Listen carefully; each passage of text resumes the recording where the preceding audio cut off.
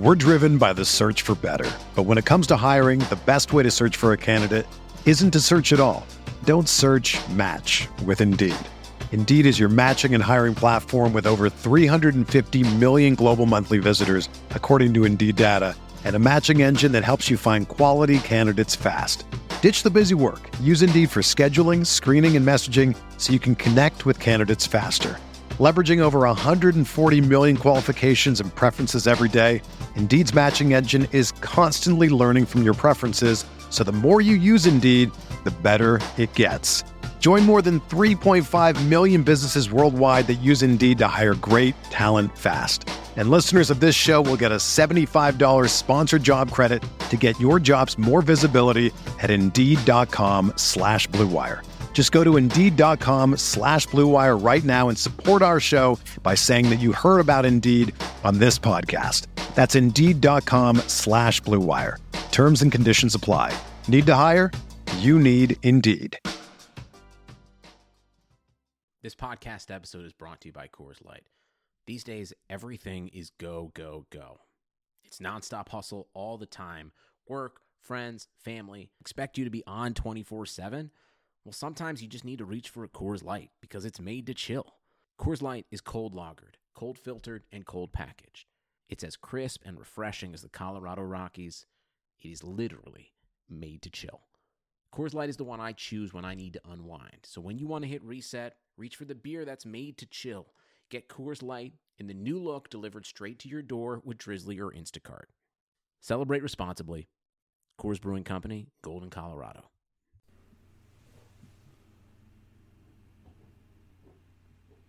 What's up, Dynasty Command Center Nation? This is Curtis Patrick. It's the Dynasty Commander. I'm here to tell you about Bet Online.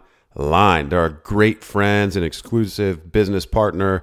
You got to take advantage of the best online betting bonus in the business. Check out betonline.ag, sign up for a free account, and make sure to use our promo code. It's Blue Wire, all one word, Blue Wire. You're going to get a 50% sign up bonus. I know the sports world's kind of coming to a pause right now, but I've got good news. UFC Commissioner Dana White recently shared that UFC is going to continue with their schedule. He consulted with President Trump and Vice President Pence. They had some of these conversations, different scenario planning. They're going to continue with their season. They're like the only major sport that's doing that right now. So I think there's going to be more UFC and MMA money in play than ever in the sports betting world, because what else are you going to bet on? So sign up for Bet Online today. It's betonline.ag, promo code BlueWire, all one word, and grab that bonus.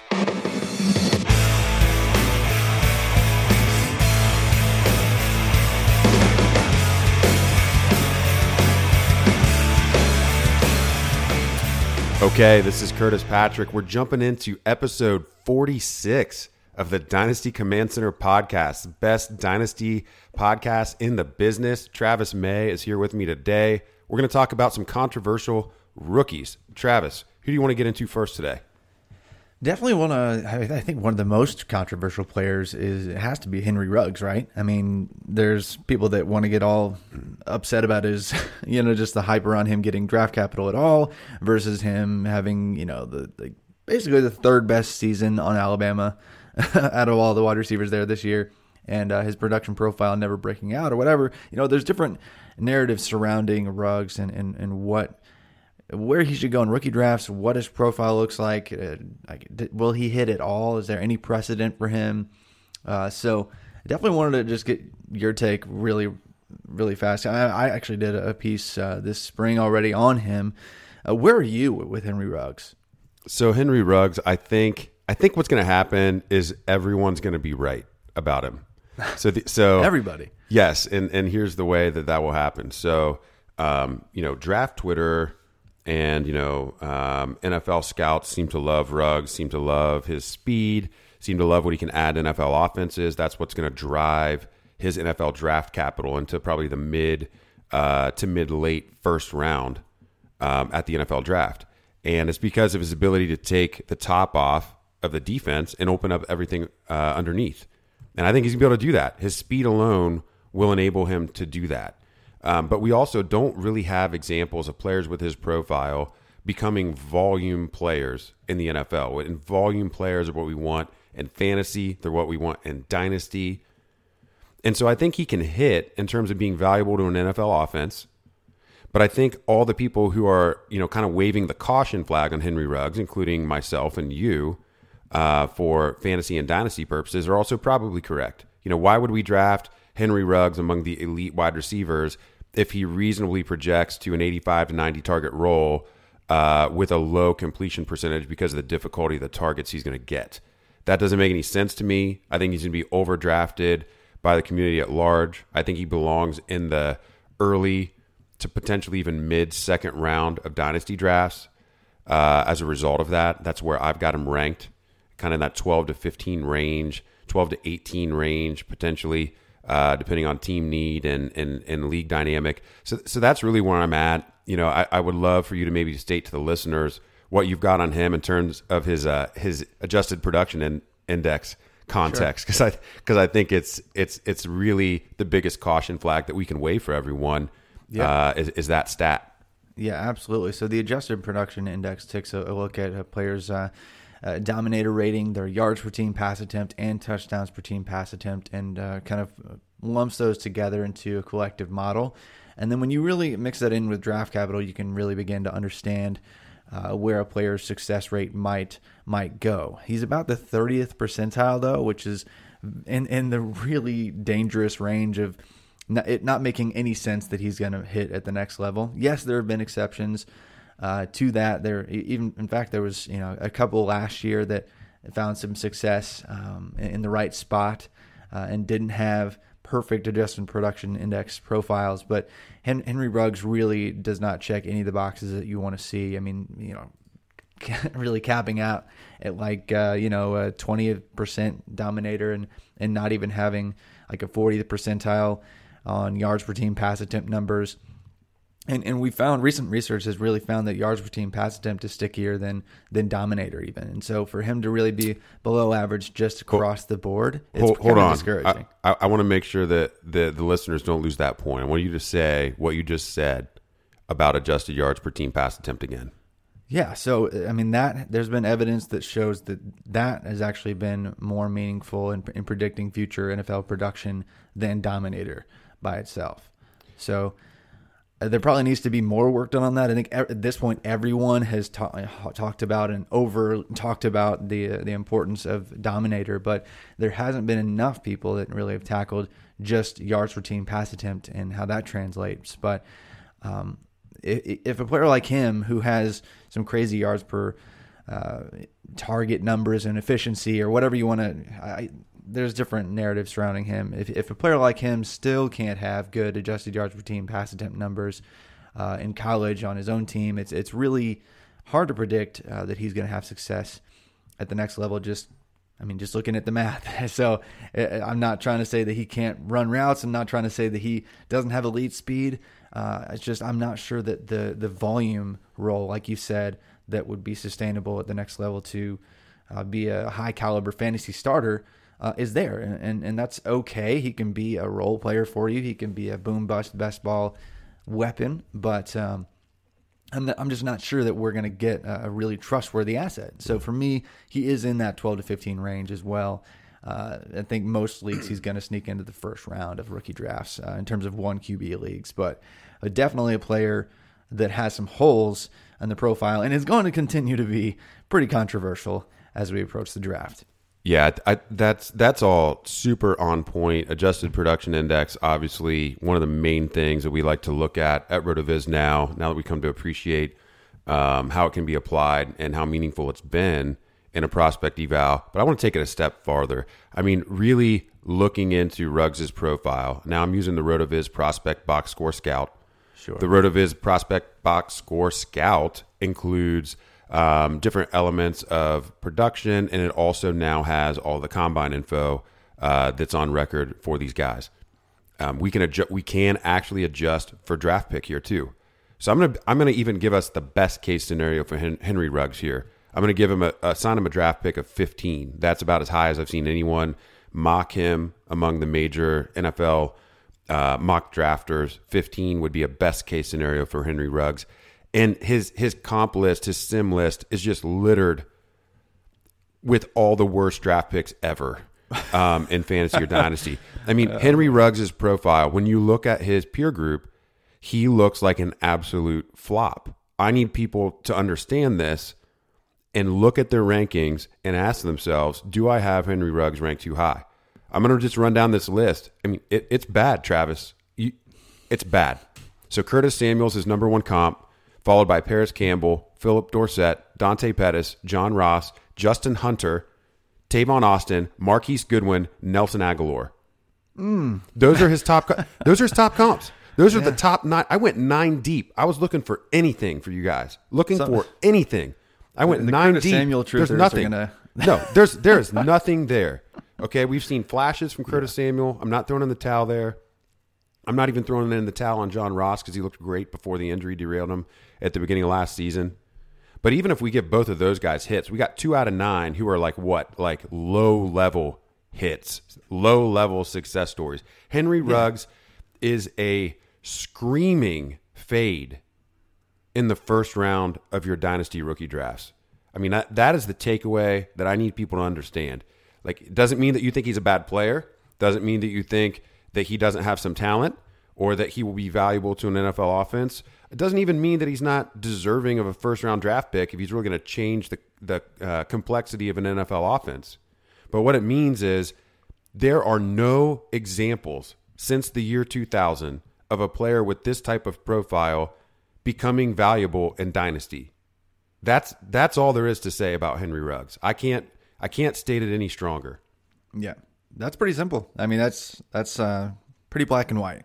So, all right, let's talk about somebody that matters. Let's talk about somebody that matters for dynasty leaguers. Ouch! Oh my gosh. All right, well, I guess the guy that matters and has definitely mattered to many since the combine, Denzel Mims. We kind of talked about him a little bit right after the combine, but man, the hype train has been rolling for the past few weeks. People just talking about him as potentially now being a first-round NFL draft pick, and in that conversation now, given his elite performance at the combine. And I'd love to take a similar look at his production profile, just looking at the box score scout, just to see what his sims are. I haven't looked as closely at his sims as I have some of the other top end, wide receivers in this class. I did put together his adjusted production index and have been keeping that together with a bunch of other wide receivers for my Devy work. But I'd be interested to see what his most common or best comps are right now. If we let's just say, I don't know, let's just ideally, maybe he sneaks into the back around 1. What happens if we give him a draft pick of pick 30 or something like that? Okay, I'm going to do it. Let's just do it live on the air. We did not prep for this. No. This is going to be raw. Pick 30 is probably going to give us a pretty mixed bag here. And then we'll come back and let's take a look at his API. We'll do it in the reverse order that we did for Henry Ruggs. So if I give pick 30, and I'm going to exclude non-Power 5 conference players. That's something you can toggle on and off in the RotoViz Prospect Box Score Scout. So basically what we're doing is we're adjusting for level of competition. We're not going to include any players in this evaluation who weren't playing against Power 5 defenses for the majority of their games. So here we go. Denzel Mims, top comps in the Prospect Box Score Scout with a draft pick of 30 next month. Leonard Hankerson, Brian Robisky, Devin Smith. And we get Deebo Samuel. That's great. DeVere Posey, Michael Floyd. Michael Floyd was a great prospect. Yeah, Michael Floyd flopped in the NFL. You can argue that some of that was situational. You can argue that some of that maybe was drive or mental makeup. Michael Floyd was a great prospect. There's a reason he was a post type sleeper for people for year after year after year. Kendall Wright, Torrey Smith, Christian Kirk, Sterling Shepard, James Washington, Justin Hunter, Chris Godwin. So we've got some players in here with a little bit of upside in stark contrast to Henry Ruggs. Still not a great group, but we've got about a 30% hit rate there. Yeah. If we want to call Chris Godwin, obviously the smash hit. I feel comfortable calling Deebo Samuel a hit. He almost had 200 PPR as a rookie. And then we've got, out of the Christian Kirk, Sterling Shepard, James Washington cohort, I think at least one of those other guys has a future as a top 24 wide receiver. So I feel comfortable saying we've got about a 30% hit rate on Mims' profile per the Box Score Scout. What do you got on API? So he's got about a 70th percentile adjusted production index. 70th percentile? Yes. 70th percentile, that is your threshold, correct? Well, I really want to see 60th percentile. Once you get below that, it's kind of a mess, especially if you get below 30th percentile. It's just, you might as well not even look at it. But yeah, 70th percentile is solid. So he is definitely in the range where if you get, basically day 1, day 2 draft capital, especially like top 50 draft capital, we're looking at a pretty good situation. So if he sneaks into the top 50 somehow, that's looking pretty good. But I mean, even one name I didn't hear you say was actually Kenny Britt. I know he actually kind of hit back in the day, but he's actually almost spot on in terms of his percentile of adjusted production index. And if you look at like last year's class, the guys that got some capital in the same range, you're looking at A.J. Brown, and N'Keal Harry, and Marquise Hollywood Brown. Okay. So looking at a bunch of players that we got profiles. So we haven't given up on Hollywood or N'Keal Harry, but if you want to look at it, that's basically a trio of players that we got a little bit of everything from. Yeah. A.J. Brown was a mega hit. Hollywood was great when healthy. Did pop, just didn't get the volume consistently all year. Yeah. And then obviously N'Keal Harry was basically a worst case scenario. With the injury and all that. Yeah. And so Denzel Mims, I think, the way to look at it, this is a player certainly who we can see upside in this profile that we don't see with Henry Ruggs. There are some clear hits in his sims. However, there's a wide range of outcomes. We definitely have some misses. And so that's why, as much as Denzel Mims is flying up the board, as much as we like the athleticism, you cannot put Denzel Mims up in that CeeDee Lamb, Jalen Reagor, Jerry Jeudy type range. He's a step below. I don't think you can even put him above Justin Jefferson at this point. But he's at that next level below there where we've got the upside, but we still see a very clear path for misses as well. Yep, absolutely. But so I'm not saying don't get excited. I'm just saying don't put Denzel Mims as your wide receiver 1 in this class because he had a good combine and you just started watching him for the first time. So there's a lot to get excited about with him, but he's just not necessarily in that top tier for sure. But you kind of want to pivot over to some running backs and kind of look at least one guy there. Yeah, we've got to spend more time talking about A.J. Dillon. Travis, we hit on him in our Combine All-Stars episode last week. Just kind of mentioned him in passing, talked about some of the similarities in his athleticism profile to Derrick Henry. Basically, I think I said something along the lines of athletically, A.J. Dillon is a more compact, burstier version of Derrick Henry. And that got us excited. Now we're going to look a little bit more at his receiving profile, and I want to make some statements as to why A.J. Dillon is still a target, like in a PPR setting, and not just in a standard setting. Sure. So let's hit the prospect box score scout again. Why don't you give me? Do we think A.J. Dillon's a day 2 lock at this point, like a 3rd round lock, or are we still not sure? Man, it's kind of hard because I think leading up to it, a lot of the real draft analysts that were writing things up didn't have him in that conversation. He was mostly 5th round, 6th round, maybe early 4th round or something like that. It was not looking promising, and for me that was kind of why I was a little bit hesitant to crown him king and put him in the 1st round conversation automatically, just because if he misses on capital, then there's some concerns about him earning an early role. But it looks now, when you basically just have a ridiculous size speed score and answer a lot of questions about your athleticism at the combine that anyone could have. I think he's probably going to be one that really sneaks into the back end of day 2. So I'm confident in that now. So if we want to project him as a top 100 pick, I think his profile is a lot better. So yeah, I'm not really. I'm basically counting with ranking now. I'm counting him as a day 2 pick. Okay, so if we're going to do that, let's put him at the very end of day 2, just to be as conservative as we can. So how's like pick 100 sound? Yeah, that will basically sneak him in by just a few picks, probably. So, okay, so it's like a trade up into the back of the third. Somebody coming up to get A.J. Dillon here, which would really be exciting if they traded up to get him. So let's hit his top 11. Again, I'm gonna actually do this first, excluding non-Power 5 conference players, but then we're gonna bring them back in and see if we get any extra names.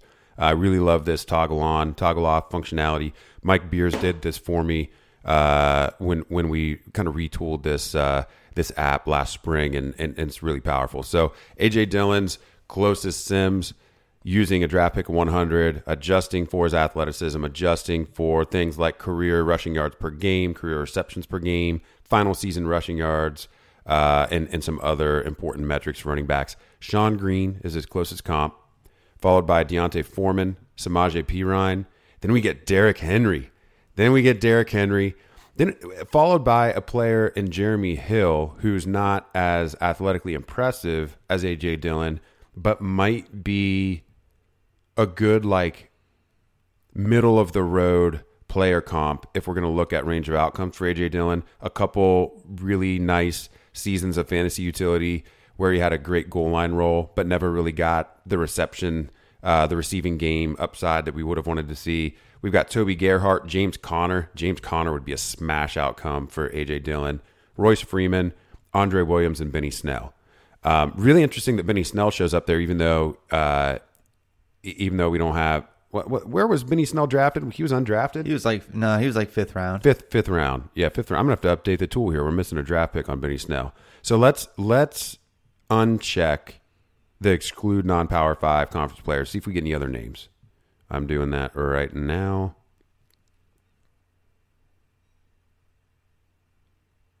Okay, it brings in Bernard Pierce out of Temple, and that is the only other. Oh, and Brian Hill out of Wyoming. Yeah. Okay, so we did not adjust draft pick. So again, A.J. Dillon, we see a couple smashes. Derrick Henry, probably the absolute dream outcome for A.J. Dillon. We got a couple, lower level hits that we'd be pumped about getting A.J. Dillon in the late first to mid second of a dynasty rookie draft, and getting something that amounted to a Jeremy Hill or James Conner level season where he's a bona fide starter for 1 or 2 years.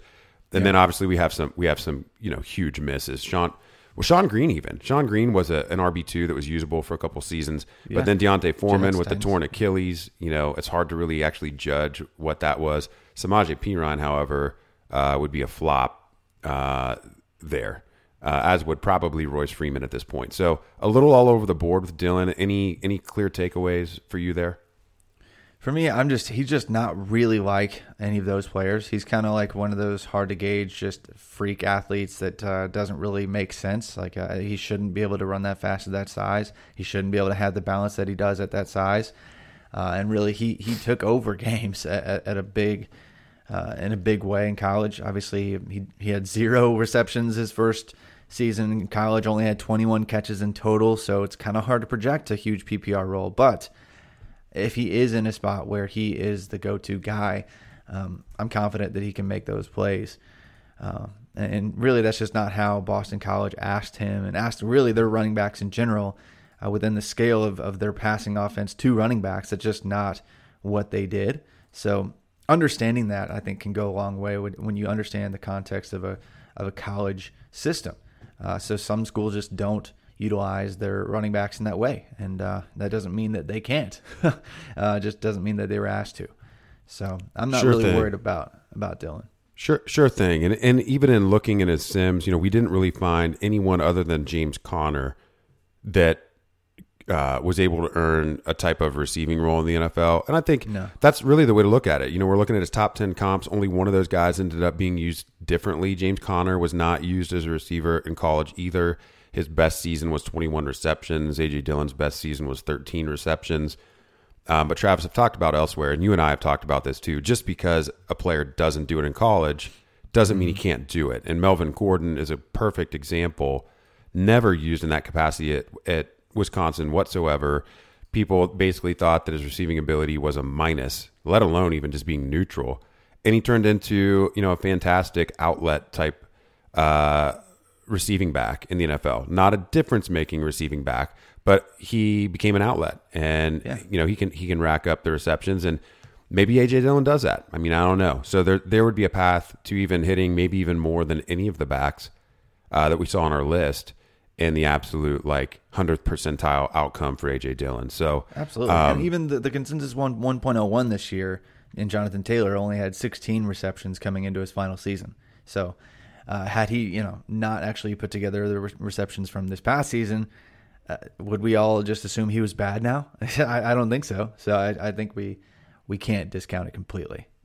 Sure. So, hey, before we hit a couple other players real quick, we got to talk to you about Untuck It. Untuck It is our sponsor for the episode today. Have you guys ever wondered why traditional button-ups look so long and baggy? It's because they're never meant to be worn that way. I mean, they're designed to be tucked in. But very few of us guys actually wear them that way when we're not at work, not at a formal event, just hanging with your bros or at home or running around town on the weekend. You're not tucking that thing in. So Untuck It shirts were specifically designed to be worn that way. Doesn't matter what shape or size you are, their shirts are going to be the perfect untucked length. There's more than 50 fit combinations. So Untuck It shirt's going to look great on you whether you're tall, short, slim, or athletic. That's going to be me and you, Travis, I think. Oh, yeah, totally. Oh, absolutely. Don't just take our word for it, though. Try Untuck It for yourself. Visit untuckit.com. Use the code BLUEWIRE. That's BLUEWIRE, all one word. You're going to get 20% off your first order. They're even going to give you free shipping and free returns on all orders in the U.S. That's untuckit.com, UNTUCKIT.com, and promo code BLUEWIRE for 20% off your first order. Well, awesome. Well, hey, let's jump into Jalen Hurts, because I know you've been talking about him some lately. I've seen some more people coming around on Jalen Hurts here recently. I kind of want to just talk about him because he's going to be a controversial name throughout this process, especially he's the player that everyone's seen because he's played on Alabama and he's played on Oklahoma, and everybody's got an opinion on what they think about Jalen Hurts. And, he can't throw. He's not even that fast. He's not Lamar Jackson. He can't do this. He can't do that. But, I mean, what happens if he starts on an NFL team? I mean, that's what we got. That's what we got to talk about. We got to talk about the hits for these quarterbacks, and if all the quarterbacks hit, Jalen Hurts is the QB1 in the class. If they all hit, because nobody gives you the combination of adequate passing ability and otherworldly Konami code production. Nobody gives you what Jalen Hurts can give you.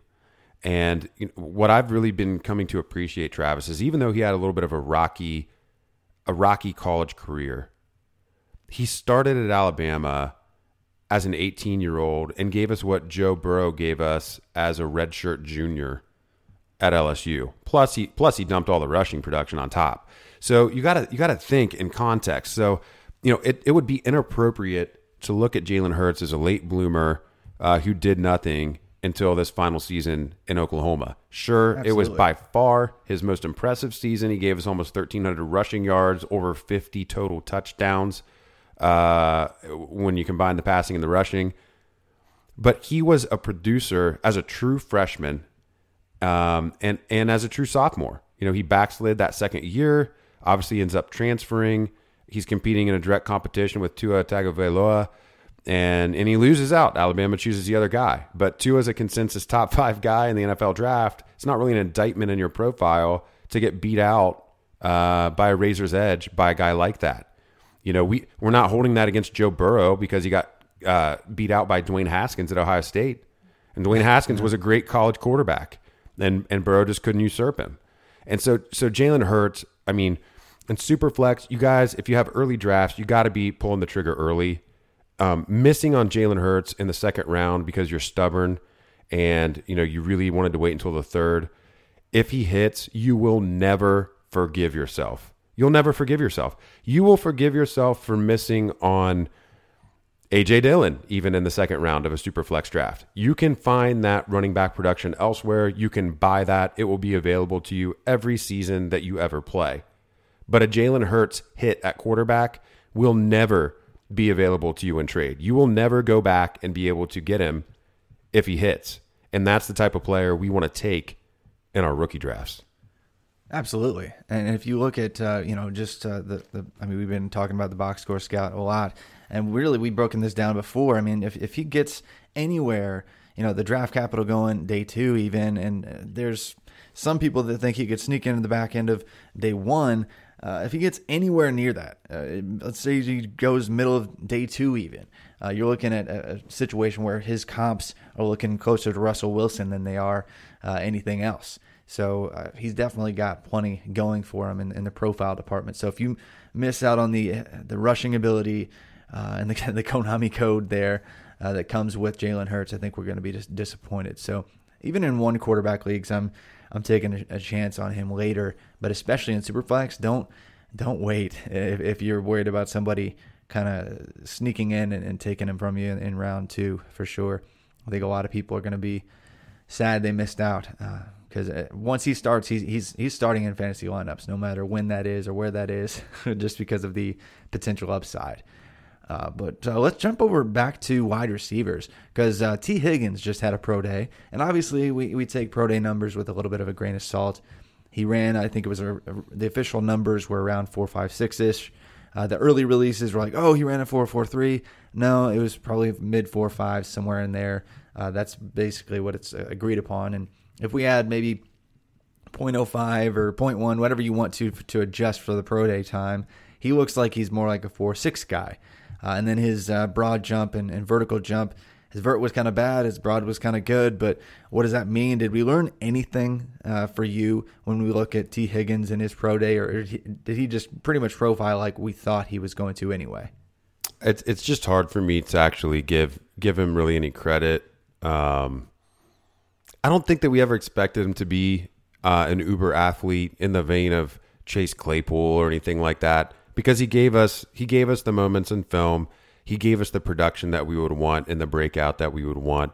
So we were just looking for him to not flop athletically.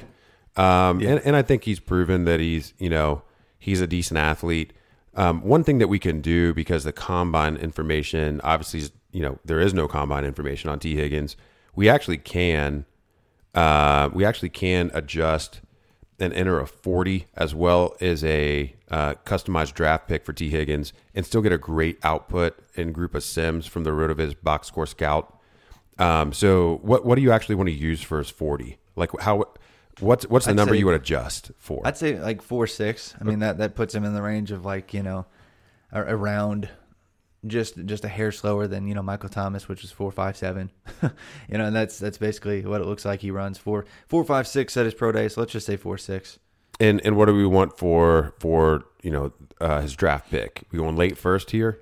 Let's just say pick 40, just in case he kind of leaks out of the first, just due to the depth of the class and the risers that have been kind of sneaking up the boards here recently. So I mean, you guys are going to love this list. There's this comp list, even with the 4.640 here. By the time we put in, the weight, that 216-pound weight, very huge for a receiver. We like these heavy guys. Even if he's a little taller, his BMI is not maybe where some of our short, thick guys that we like are, but still, he's heavy enough. And when you pair it with his production profile, T. Higgins has some great comp. So his number one comp, and it's absolutely drool-worthy, is Michael Thomas. You mentioned Michael Thomas. Michael Thomas is his number one comp. We get Cody Latimer, Laquan Treadwell, so 2 huge flops. But then we get Juju Smith-Schuster, Malcolm Kelly, Robert Woods, James Washington, Brandon LaFell, Jarvis Landry, A.J. Brown. I mean, that is a top 10 list that is hot. So nice. Let's do this as we wrap up Higgins. Given what we know about his profile now, his athleticism from his pro day, given that sim list, that comps list from the RotoViz Prospect Box Score Scout, Higgins or Denzel Mims for you? I think it's still Higgins. I think I really do believe Higgins is going to edge Mims out on the draft capital. I think it's going to be really going to come down to the landing spot between those two, because they are probably pretty close to each other for me. But Higgins would probably be at the top of the tier that Denzel Mims has just kind of snuck into. Yeah, absolutely. I totally agree. We see plenty of receivers who run in that 4.6 range be successful at the next level. No one has ever confused T. Higgins for a burner. I think a miss on T. Higgins probably still looks something like good Mike Williams. Yeah. And so it's bad that we even have to qualify that, but good Mike Williams. That would be the Mike Williams that is still, a reasonably. There's been like 6 of them, so yeah. Yeah, there has been. So Mike Williams, who currently plays for the Los Angeles Chargers, is the Mike Williams I'm referring to. There we go. So T. Higgins, I think, definitely still belongs above Denzel Mims. They're probably closer than they were, pre-combine information.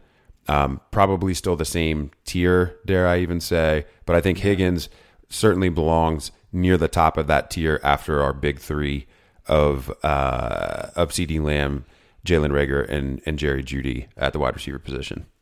Certainly. And, I think before we wrap up here, I just want to kind of sneak in a little something for Justin Jefferson, because I think he's going to be controversial once people realize that a lot of people are kind of putting him up in the top 3 and 4 wide receiver conversation. And I think that there's plenty of evidence to suggest that totally makes sense. If he sees top 50 draft capital, he's somebody that not only profiles really well with a bunch of good sims. I mean, even like his top sim with the RotoViz box score scout, giving him like top 50 capital. Looks like Robert Woods. And obviously he kind of started off slow at Buffalo, but he was excellent last year. Other guys that are comp to Justin Jefferson, we're looking at Chris Godwin, Brandon Cooks, several other names that are looking like good hits as far as potential guys to kind of project him to. And when I look at his adjusted production index, I mean, he's got he's 64th percentile, which sneaks in, which is good enough. And it's actually really close to Michael Crabtree. It's also really close to Michael Thomas. So there's some players that he profiles similarly to when we look at his dominator, adjusted yards per team pass attempt, and touchdowns per team pass attempt that I'm really excited about when I talk about Justin Jefferson. And since he answered a bunch of the athleticism questions, I'm no longer really concerned there. I mean, out of high school, his 40 was absolutely dreadful, but he answered his speed questions. He's going to profile as the perfect modern slot wide receiver. So if you don't have Justin Jefferson as a top 3 or 4 wide receiver and top 5 wide receiver, just from a projection and expectation of future NFL production standpoint, I don't know what to tell you. He's probably going to get the capital you want to see. He's got all the production index that you want to see, and he's probably athletic enough now to answer any questions we might have had. So Justin Jefferson, another guy who's probably going to be controversial for some, once more ranks come out near the draft and people are like, why is Justin Jefferson top 3 now? There are plenty of reasons for that. And really, there's almost no questions when it comes to his profile. He's been the guy outside of Jamar Chase for LSU for 2 years now. So like his profile, like everything about Justin Jefferson, hope to see him land somewhere fun. But before we do wrap up, I haven't done this in a bit, and so the Devy Player of the Week, this is a shout out to a couple people who've been bothering me about not talking about this player. The Devy Player of the Week is Journey Brown for Penn State. So for the spring testing, Journey Brown ran a 4.29, which is actually faster than Saquon Barkley's 40. I'm not sure he's going to run that when it gets to the combine, but Journey Brown did run that at Penn State in the spring testing. He's a little bit lighter, so it's a little bit less impressive, but he's about 5'11", 210 pounds-ish, and he really finished strong down the stretch last fall. I thought that it was going to be,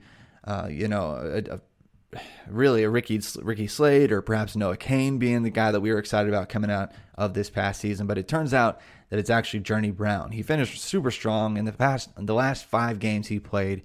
He had 4 100-yard games. So if he doesn't get committed this coming fall by Penn State and Noah Cain doesn't emerge as a 1A in that committee situation and Brown really features for Penn State, he is going to be somebody who's going to climb up draft boards pretty quickly. He's already doing so in a lot of Devy leagues, and I'm getting a lot of questions on a player like him because he doesn't have the longest resume. But you want to grab these players before they go off in nerdy Devy leagues where you can roster your college players before they're on NFL teams. So keep an eye on Journey Brown and his stock, because he's going to be flying up rankings all throughout this really spring and summer, throughout spring practices, and probably even in college fantasy football leagues is going to be a huge riser and huge asset there. But be looking forward to the next edition of the Dynasty Command Center and RotoViz Rookie Guide. We are just putting the finishing touches on that. That should be out here soon. Hope you guys enjoyed the first edition. We're going to have all we had in that first guide and more, including some looks at individual defensive players and some other fun, unique content there. So look for that here soon. You can find me on Twitter at FF_TravisM if you have any questions whatsoever on any of these players. And of course, you can find Curtis at CPatrickNFL. But until next time, keep living that Dynasty life.